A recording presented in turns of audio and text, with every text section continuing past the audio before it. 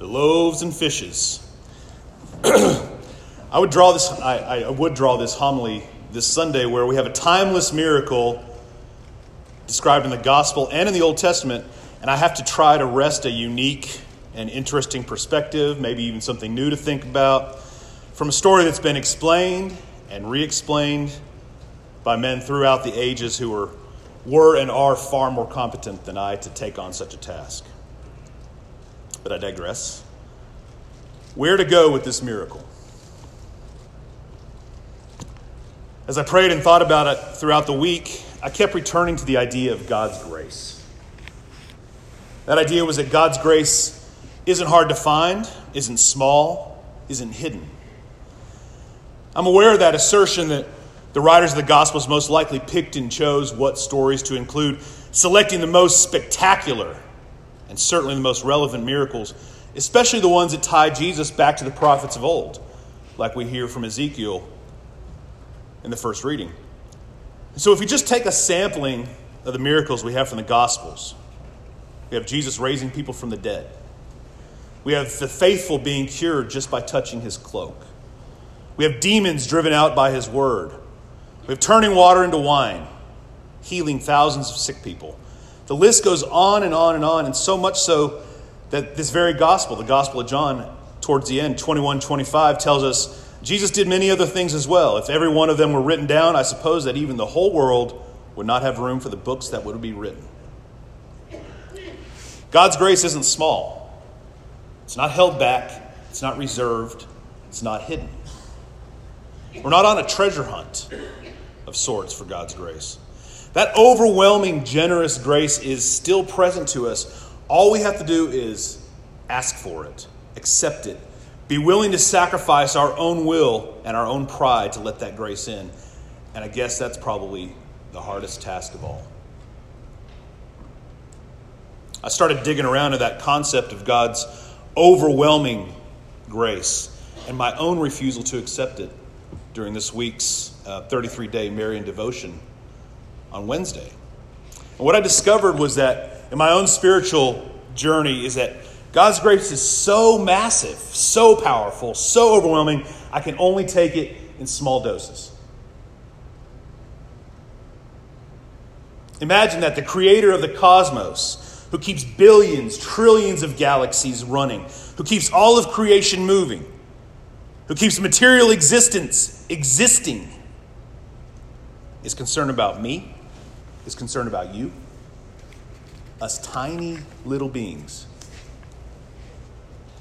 Some of us more tiny than others, but us tiny little beings. We're made in his image and we're spinning around on one planet in the midst of countless, octillions of planets. That's a power that no matter how we try to imagine it, we come up short. We can't grasp that concept of infinity or of eternity because we don't think in those terms. I've said it before, our lives are finite and linear. It's got a beginning and an end. Whereas God is the beginning and the end. The Alpha and the Omega, the unmoved mover. So again, that's a level of grace that I, as a saint in training, as it were, cannot handle outright. Jesus knew this because he knows the Father and he knows the prophets of the Old Testament. The Old Testament tells us in Isaiah 55:9 that as the heavens are higher than the earth, so are my ways higher than your ways, and my thoughts than your thoughts. So as I was reflecting on that further, I started wondering if that isn't why Jesus gave us sacraments. If that's not why Mother Church insists on us receiving those sacraments. From my perspective, it's a whole lot easier to focus on that consecrated body of Christ in the form of a piece of bread, whether I'm in adoration, receiving the Eucharist. It's tangible to me. It localizes that grace, that overwhelming grace that I receive from the sacrament. When I receive it faithfully, when I receive it with a clean heart, when I'm in a state of grace from having gone to confession. Speaking of confession, the tangible nibble of God's grace, that overwhelming grace brought down for us To hear the words of a priest, spoken by a priest, ringing in our ears. Through the ministry of the church, may God give you pardon and peace, and I absolve you of your sins in the name of the Father and the Son and the Holy Spirit. How beautiful in its stark reality and pointiness. I absolve you from your sins. That's what he says as a reminder to some of y'all who hadn't been there in a while. Just look at the sacraments, how they involve our bodies, our minds, our emotions, bringing God's grace to us in human being-sized pieces. Things we use or see or every day and can understand, connecting us with God and creation and spirit and grace. So the big question that remains today, and every day really, why don't we take advantage of it?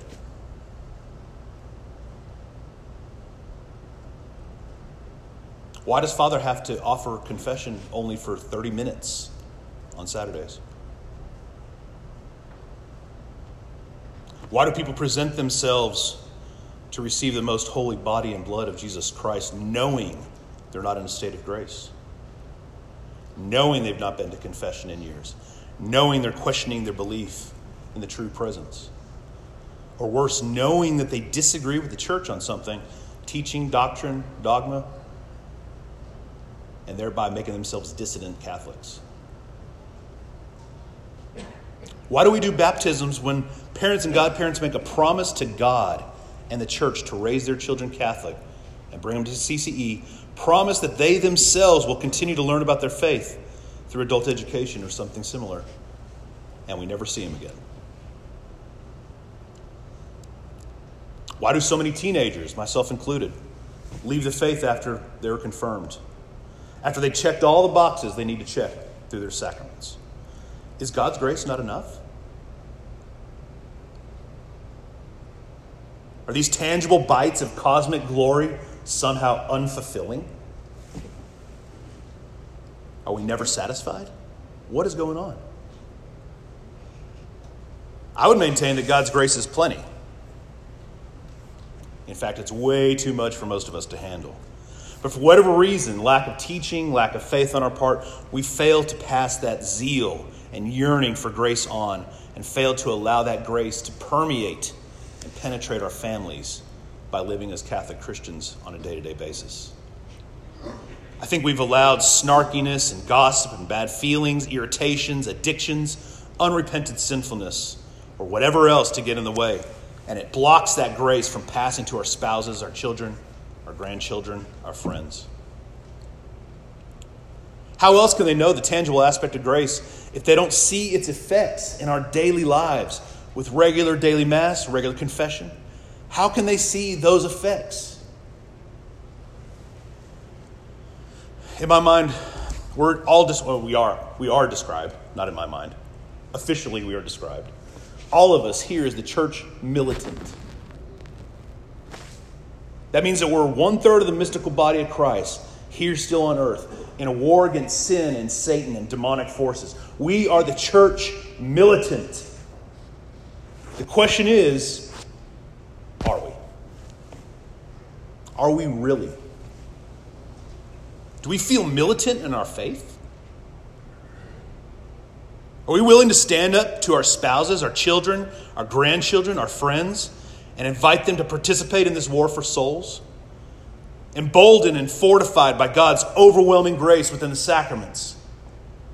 Assured and reassured in our divine duty by the Blessed Mother and the saints. Are we willing to be that guy at parties who never gets invited back because all we want to do is talk about our religion and whether or not we've been living up to our commission as warriors for our faith? Are we willing to risk relationships with our family, our friends, in order to fight for the truth? Jesus tells us in Matthew 10:21 that brother will betray brother to death, and a father his child. Children will rebel against their parents and have them put to death. That is being militant in one's faith. That is opening oneself fully to God's grace and letting it fill one's soul. It fills that soul with purpose, with intention, with devotion, with desire for unity with God's will, with rejection of worldly treasures. And it infuses us with a burning desire for the hereafter and life eternal. That's what being militant in one's faith means. So as my shameless plug, I'd like to invite all you guys to join this path of militancy with me. Wednesdays at 5:30, right here in the church, for adoration of the Blessed Sacrament. Also, this week on Friday, the first Friday, 7 p.m., here in the church for adoration of the Blessed Sacrament. That's how we start uniting our will to God's will. It's an opportunity to have our faith strengthened through the Blessed Mother and our lives changed.